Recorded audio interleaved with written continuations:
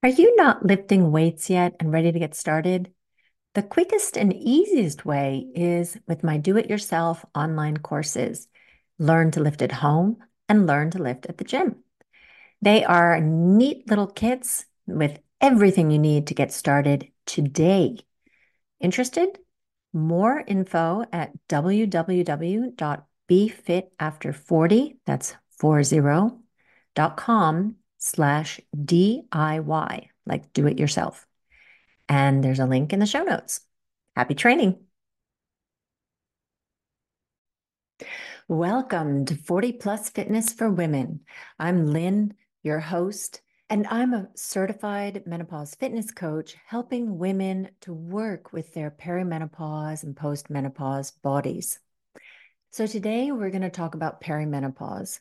And the reason that I wanted to have a separate episode on this is because I have the number of messages that I get from women thanking me for kind of raising their awareness that they might be in perimenopause and about the changes that are going on. And I think I, anyway, have been kind of giving the information in bits and pieces here and there in these podcast episodes.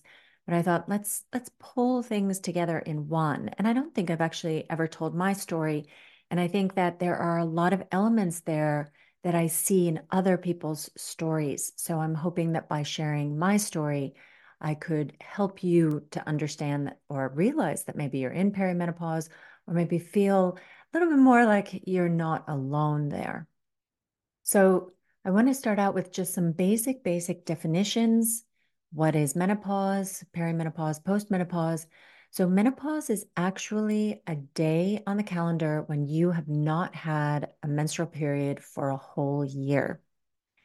And you start counting that from your last period. And if 9 months is gone, if 10 months is gone, and then you get your period, well, you start from zero again.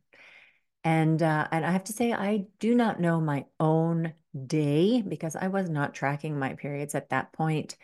So, but I'm guessing it was somewhere around the age of 45, 46 that I hit menopause. And the time before you hit menopause is perimenopause. Those are the years where your reproductive system, where your reproductive hormones are starting to wind down. And as they start to wind down, things are not going so smoothly, and that can cause a lot of different symptoms for you. So that can last anywhere from 4 to 10 years. And there are people who go through perimenopause, menopause without acknowledging any kind of symptoms. I have a good friend who's like that. She didn't have any problems at all. And then there are other people who have all the symptoms. I think I'm a little closer to that end of the spectrum. And then once you have hit that certain date on the calendar, you shift into being in postmenopause. And that is for the rest of your life, right? So given that women on average hit menopause, that date on the calendar at around age 50, and we live to be in our 80s, it is actually a very large chunk of our lives that we're in postmenopause. And then when you take into account the perimenopause section, it's actually a really large part of our adult female lives that we're spending in the transition and then after the transition. So it's kind of crazy, in my opinion, that this has not been very widely discussed, even among friends. So just some common symptoms of perimenopause or menopause that I just thought I'd read the list because a lot of people, and me and myself included, the only one that I actually knew was hot flushes. And yeah, I had them. They weren't a real big problem for me. And so I kind of dismissed them when my doctor asked me if I was having any problems with menopause. So here we go. So yes, the hot flushes and night sweats where you wake up in the middle of the night and your sheets are wet, your nightie is wet, everything. You may notice more headaches, urinary tract or bladder issues, including urinary tract infections. One of my good friends had a ton of those, really, really a problem for her. You may have irregular periods or very heavy periods. For me, it was so bad that, wow, using a maxi pad and the biggest tampon you could find could get me through about 45 minutes. So it was actually quite limiting on my life at that point because I had to be pretty close to a bathroom to be able to swap those out regularly.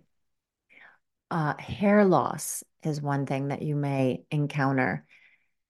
And this is one which I I really had, and I didn't realize it was actually linked to menopause. For me, it was so extreme that I actually went to be fitted for wigs before I finally got to a doctor who helped me out with with giving me some medication to start growing my hair back in. But it was really getting so bad that comb overs. I mean, anytime I put my hair or had my hair anywhere, I would really have to be sure that, hey, are any bald patches showing? And that can be really, really devastating on, you're feeling confident when you're out in public, when you have bald patches in your head. So that was really not a very nice one. Then mood swings. So if you think about like the mood swings you may have around your period or teenagers when they're starting, to go through and start getting their periods, the mood swings as hormones fluctuate. Well, hormone fluctuations are happening to us again, and it can cause these terrible mood swings. And it's not only about these kinds of short-term mood swings, but you may notice things like that you have more anxiety than you've had. And depression can be associated with perimenopause. For me, depression was a huge part of my experience, and I'll talk about that a little bit more later in the episode. Brain fog, there's another one that for me hit hard, and that can mean that you're having trouble like thinking about things or remembering things, that your brain is just not working the way it used to. And you have can suffer from having poor sleep. And I mean, if you think about it, like these things can be interlinked, right? If you haven't slept very well, if you're struggling to get deep sleep, then having brain fog and your mind not working the way that you're used to having it work, that, it all contributes. Poor energy levels, facial hair. So some women notice hair on their face growing, like long hairs, maybe on their chin, skin being dry or itchy. Maybe you need more moisturizer than you've ever needed. Just feeling generally blah and unmotivated. And then there can be some very painful things, like you might notice a lot of joint pain or muscle pain. Some women are even, partly immobilized because of the kind of pain that they're going through, and may stop them from doing the exercising that they've done in the past and this kind of thing. You may have sensory issues like tingling and pins and needles in your hands and feet. And then one that maybe doesn't get talked about so much is low libido. So your sex drive is all of a sudden gone. And then even if you do manage to try to get interested in sex, maybe your body isn't responding. You're not getting moist down there the way that you're used to, and you need the kinds of aids to help with that. Now, this is a lot of stuff going on, and it's funny because or not funny actually, because when I went through it, I actually had a situation where I had a physical. I started at a new job, and here they have a policy where they send you for a physical just to make sure that you're okay to perform the job, and also that if you do have any issues, they make sure that you have the right medication or whatever that you might need because they want to make sure that you can do your work, right? So I went there and I had the blood work done, and they noticed that my hormone levels were off. And blood work is not always very effective at diagnosing perimenopause or menopause, but I guess at that day that they happened to draw my blood, my hormone levels were very low. And so the doctor was like, hey, this is really weird because you're so young. So she sent me off to the OBGYN, and I went there, and she said, yep, you are going through menopause, and any symptoms? And I said, well, sometimes I get kind of these hot flushes, or what I guess are hot flushes. And she asked, so do they bother you? And I said, well, not really, because, it's winter, it's cold here, and I know it's going to pass in a moment. She was like, any other symptoms? I was like, No, I don't think so." And then she was like, great, okay, see ya, next year, kind of thing. I mean, not even a question of, or listing or pamphlet or anything to be like, hey, these are the things that might be going on with you. And the truth of the matter was that my life was kind of falling apart at that point. And looking back on it, I realized that probably much of it was due to the fact that I was going through the transition, and I was having so many symptoms. So, one of the biggest things was, which was a huge life disruptor, of course, was depression. I had major depression. I was diagnosed with it, and then put on antidepressant medication and given therapy. So like the whole nine yards to try to help me out.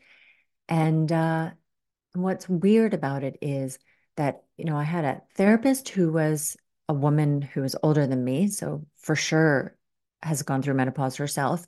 I had, my gynecologist, I had my health care from work, like my primary doctor there. And none of them kind of figured out that, could these kind of be related, you know? And so I continued to take antidepressants, go to therapy, and a year later, I was reassessed, and I was actually in worse shape than I had been the year before. Yeah. So obviously, the antidepressants and the therapy were not helping me. And in the meanwhile, things were not going well at home. I was arguing with my then husband, feeling really miserable. I was sad, like all the time, on the verge of crying. I remember going to the gym to my favorite cardio classes, because back then I was a cardio queen. And I still have kind of flashbacks of being in the dressing room and feeling like, oh my God, I got to get out of here really quickly because I don't know how long I can hold out not bursting into tears, because there was so much sorrow, pain, depression deep within me. And yeah. And things were not going well with my husband, now ex-husband. And I kind of blamed the whole situation on him. I mean, as an aside, I'm kind of the opinion that one of the reasons why so many people get divorced when the woman is in her, 40s to 50s, like around the age of 50, is probably because of this menopause transition, and so much feeling bad. And then there are transitions in your life, your kids are moving out, your parents are aging, all these kinds of other stressors on you.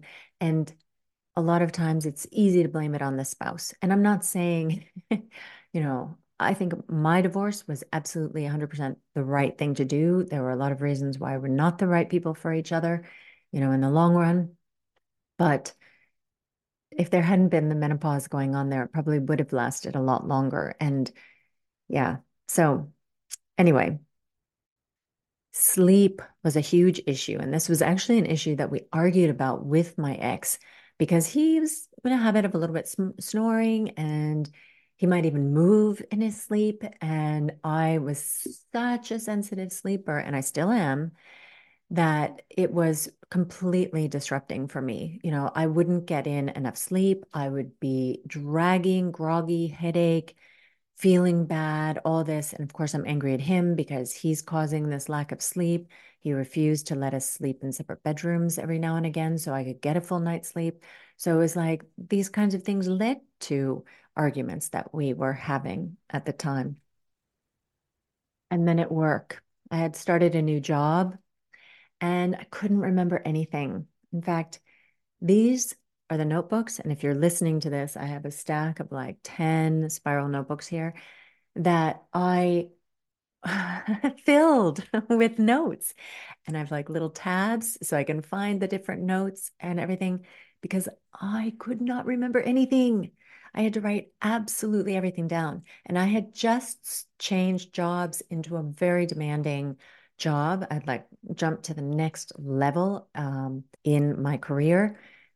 And luckily, I am so darn organized, and I did take all those notes. So I was able to perform at work, but man, it was, it took effort. And I was kind of hiding the fact that, oh my God, I don't remember anything. I don't remember people's names.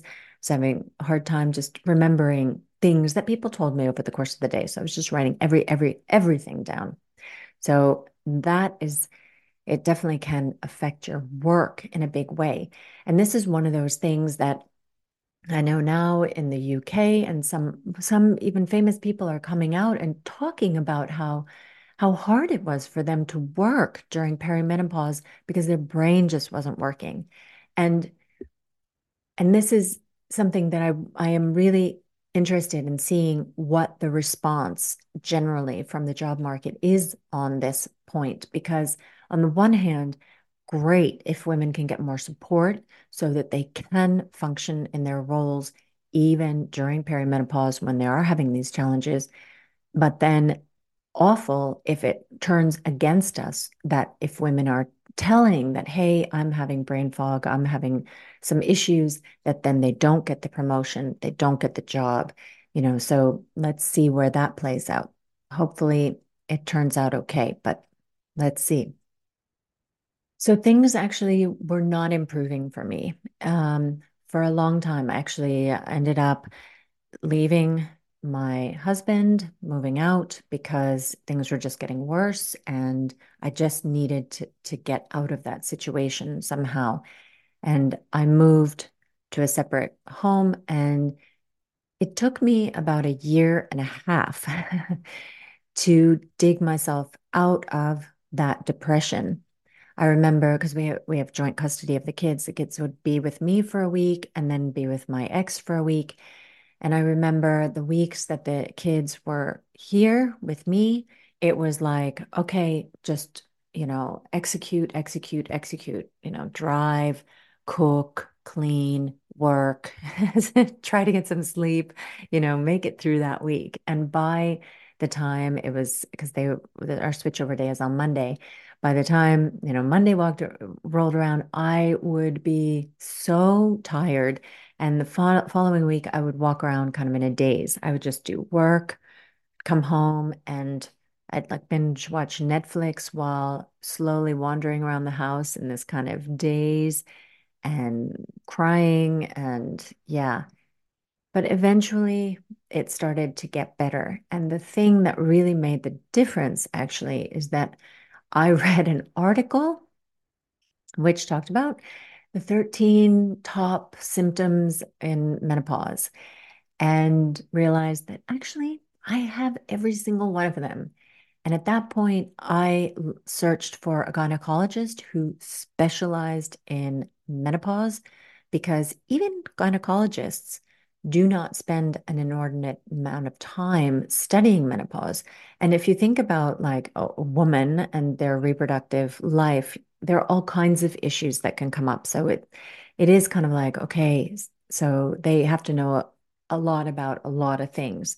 So my recommendation is that if you are a woman in your, let's say, even, if you've stopped having children, so you don't need one that can, be there to birth your children with you or to deliver your children, then I would maybe consider strongly switching to a gynecologist who is specializing in women in menopause so that she can help you out with that. He can help you out with that. But I finally found one and I got on to hormone replacement therapy. And I'm not saying that is the magic bullet for everybody. And certainly you need to have a discussion with your doctor because it's, contraindicated in some situations where you may have a family history of certain illness or certain illnesses yourself.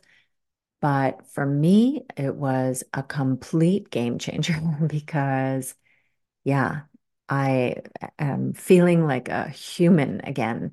The depression lifted finally. I was able to sleep better. Sex drive came back.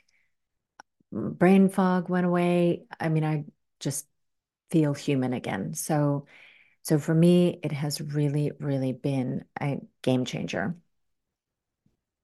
And one thing I want to say about the hormone replacement therapy is that I actually hit upon one that worked for me right away.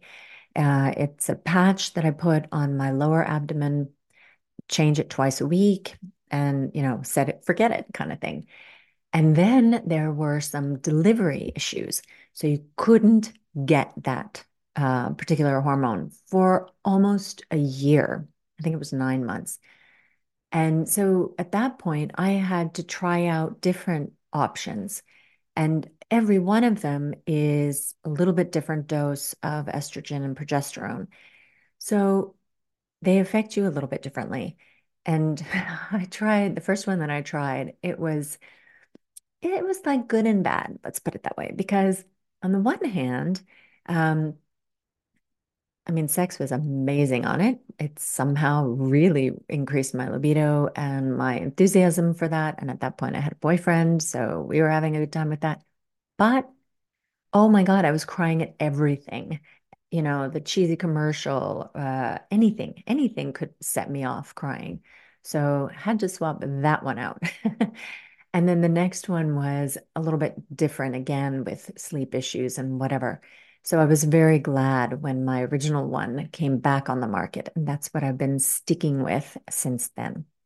So if you try one and you find that it's not working that well, you might want to try another one because, our hormones really do affect our mood, right? I mean, just like when we're going through our normal cycle back when we're in our reproductive years, it does affect our moods. And the same way the hormone replacement therapy hormones can affect your moods. But I have to say, I love being in postmenopause because you don't have those mood swings over the course of the month. And you're just steady all the time. Like I wake up and I know who I am and I know how I'm going to react to things. And yeah, I love it. Aging has some other downsides, but this is not one of them. And by the way, one point that I wanted to make is that I went through menopause very early, so in my mid 40s. And looking back, I think the first signs of perimenopause were probably already in my late 30s. So it can start quite early. And one thing I'm kind of pissed off about is that my mother never talked about this with me. She also went through it early, and it would have been kind of nice to get a heads up, right? And she actually is a doctor herself, well, a orthodontist, but in any case, like understands science and knows about hormone replacement therapy and all the things. And I really wish she had had that conversation with me to sort of wake me up to the fact that, hey, this may come to you early and maybe you need to look at your options. And I have already spoken with my daughter about it and shared, that I am in postmenopause and that I had menopause came early and that I'm using hormone replacement therapy just because, I don't know, I might not be here tomorrow if I happen to end up in front of a bus by accident or something like that. So I want to make sure that she can already know that because it is to some degree hereditary, like how early it happens. Plus, I want her to feel a little bit more enlightened just about her whole female life than I was. I've also talked to her about how very, very, very important weight training is when you're later in life, when you're in your perimenopause, menopause years for maintaining your body's functionality. And she already weight trains. I also weight trained when I was younger, but then I stopped when I started having my kids and I became a cardio queen. And I regret that now. I wish I had just stuck with the weight training and added some cardio on top when I had time. Cardio is fun and all that. But I wish I had maintained my muscles throughout my life rather than taking that break like I did. And I also want to say that some of you may go through perimenopause, menopause with no symptoms whatsoever, right? You may be like, oh, nothing, right? You're no depression, no sleep issues, no weight issues, nothing going on. I guess that is possible. I have a friend who has that. Well, she's had some weight issues, but as far as like hot flushes or urinary tract infections or mood disorders or anything like that. She hasn't noticed any of those. So it is possible to get through it more lightly, or else you can be like me and kind of lose 2 years of your life if you don't kind of get proactive about, understanding that this is what's going on with me and getting some help for yourself. Because honestly, it is like 2 years that I was in this kind of fog, and being depressed is no cakewalk, right? Nobody wants to do that. And it's terrible for the family. I remember my youngest son, he's very sensitive to my moods. And I think he knew that I was depressed when I was depressed because he was sometimes just like unusually good, like just being the perfect little boy. And when I would see that behavior from him, it would make me so sad because I knew he was doing it because he could see that I was like holding on by a string. And yeah, I wish he hadn't had to, or any of my children hadn't had to spend some of their childhood with a depressed mother. It's not good.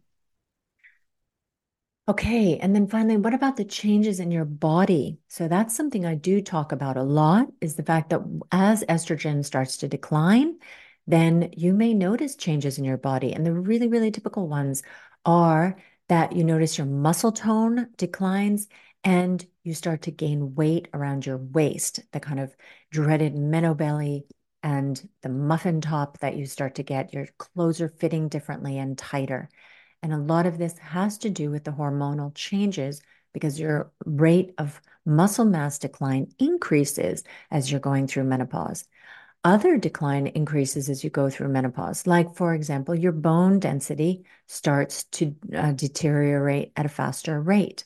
And the other thing is your ligaments and your tendons, they start to become more stiff. And all of these things mean that you are at risk for greater injury. And plus, there are, it's not so nice to start feeling like you're just a blob, especially if you're somebody who's used to looking fit and trim and you have really paid attention to your fitness over time. Or if you've not had to pay attention and you've always looked great just by doing what you're doing, and then all of a sudden you're like, whoa, my body has totally changed on me. So I have a lot of podcast episodes that talk about how to fix this, but I wanted to kind of just reiterate my list of top 5 things. And any of you who have been listening to me for more than 2 or 3 episodes knows that number one on my list is going to be start weight training, right? Because that is going to ensure that your body remains functional going forward. It's going to help not only with your muscles and your strength, it's going to help your tendons and your ligaments and your bones. And it even helps with insulin resistance. So, weight training is the best. 2, cool it on the cardio. So, your first instinct when you start to put on that weight and, start looking fluffy is that you'll want to double down on what you've been doing. And generally, what women have been doing is a heck of a lot of cardio. So they add in more cardio. That's not what you want to be doing. Add in the weight training instead. Third one is to eat more protein. And this works in many ways. One is that if you've started weight training, it gives your body the materials it needs to build more muscle so you can get stronger and more toned. Second is that it slows down the rate of decline of your muscles to be eating more protein. And third, protein is more satiating. So it helps you to control your eating and your calorie intake a little bit better. Fourth is to prioritize your sleep because sleep covers kind of everything, right? When you don't sleep enough, you're not going to be recovering. Your hunger and satiety cues are going to be off. You're going to feel lousy. All kinds of things happen when you aren't getting enough sleep. So start prioritizing your sleep. I mean, try this just for a couple weeks where you make a point of getting into bed so you have 8 hours to sleep and see the difference in how you feel. And then number five is maintain your general movement. So if you're like me and you work at a desk job, you are probably sitting for 10 hours a day. And then if you have kids and cooking and whatever else to do, it's really hard to get in those steps by taking a walk because you also need to be doing your weight training and you also need to be doing your cardio. So if you can get in those steps during the course of the day, take little 5-minute breaks while you're working, get a walk pad. That's been my solution. I get in my steps walking on my walk pad. Then you can really improve the amount of calories that you're burning over the course of the day because your non-exercise activity is what burns more calories than your sessions at the gym. And here's one you're not going to like because I know a lot of women love to have that glass of wine with dinner or while watching TV or unwinding in the evening. And the thing is that that glass of wine is doing a few things that is maybe not so good for you. And the most important one is it's affecting your quality of sleep. So what I have moved to now in midlife is because I do like to have an occasional drink and I really enjoy going out with my friends. But what I do is if I'm going to drink, I drink. And if I am only going to have one glass, I have zero glasses, right? So basically, Sunday through Thursday, I 99.9% of the time do not drink. And then I go out usually either Friday or Saturday, and that's the day that I drink. And then I know that that night's sleep is going to suffer, but I've got good sleep from the rest of the week. So that carries me through.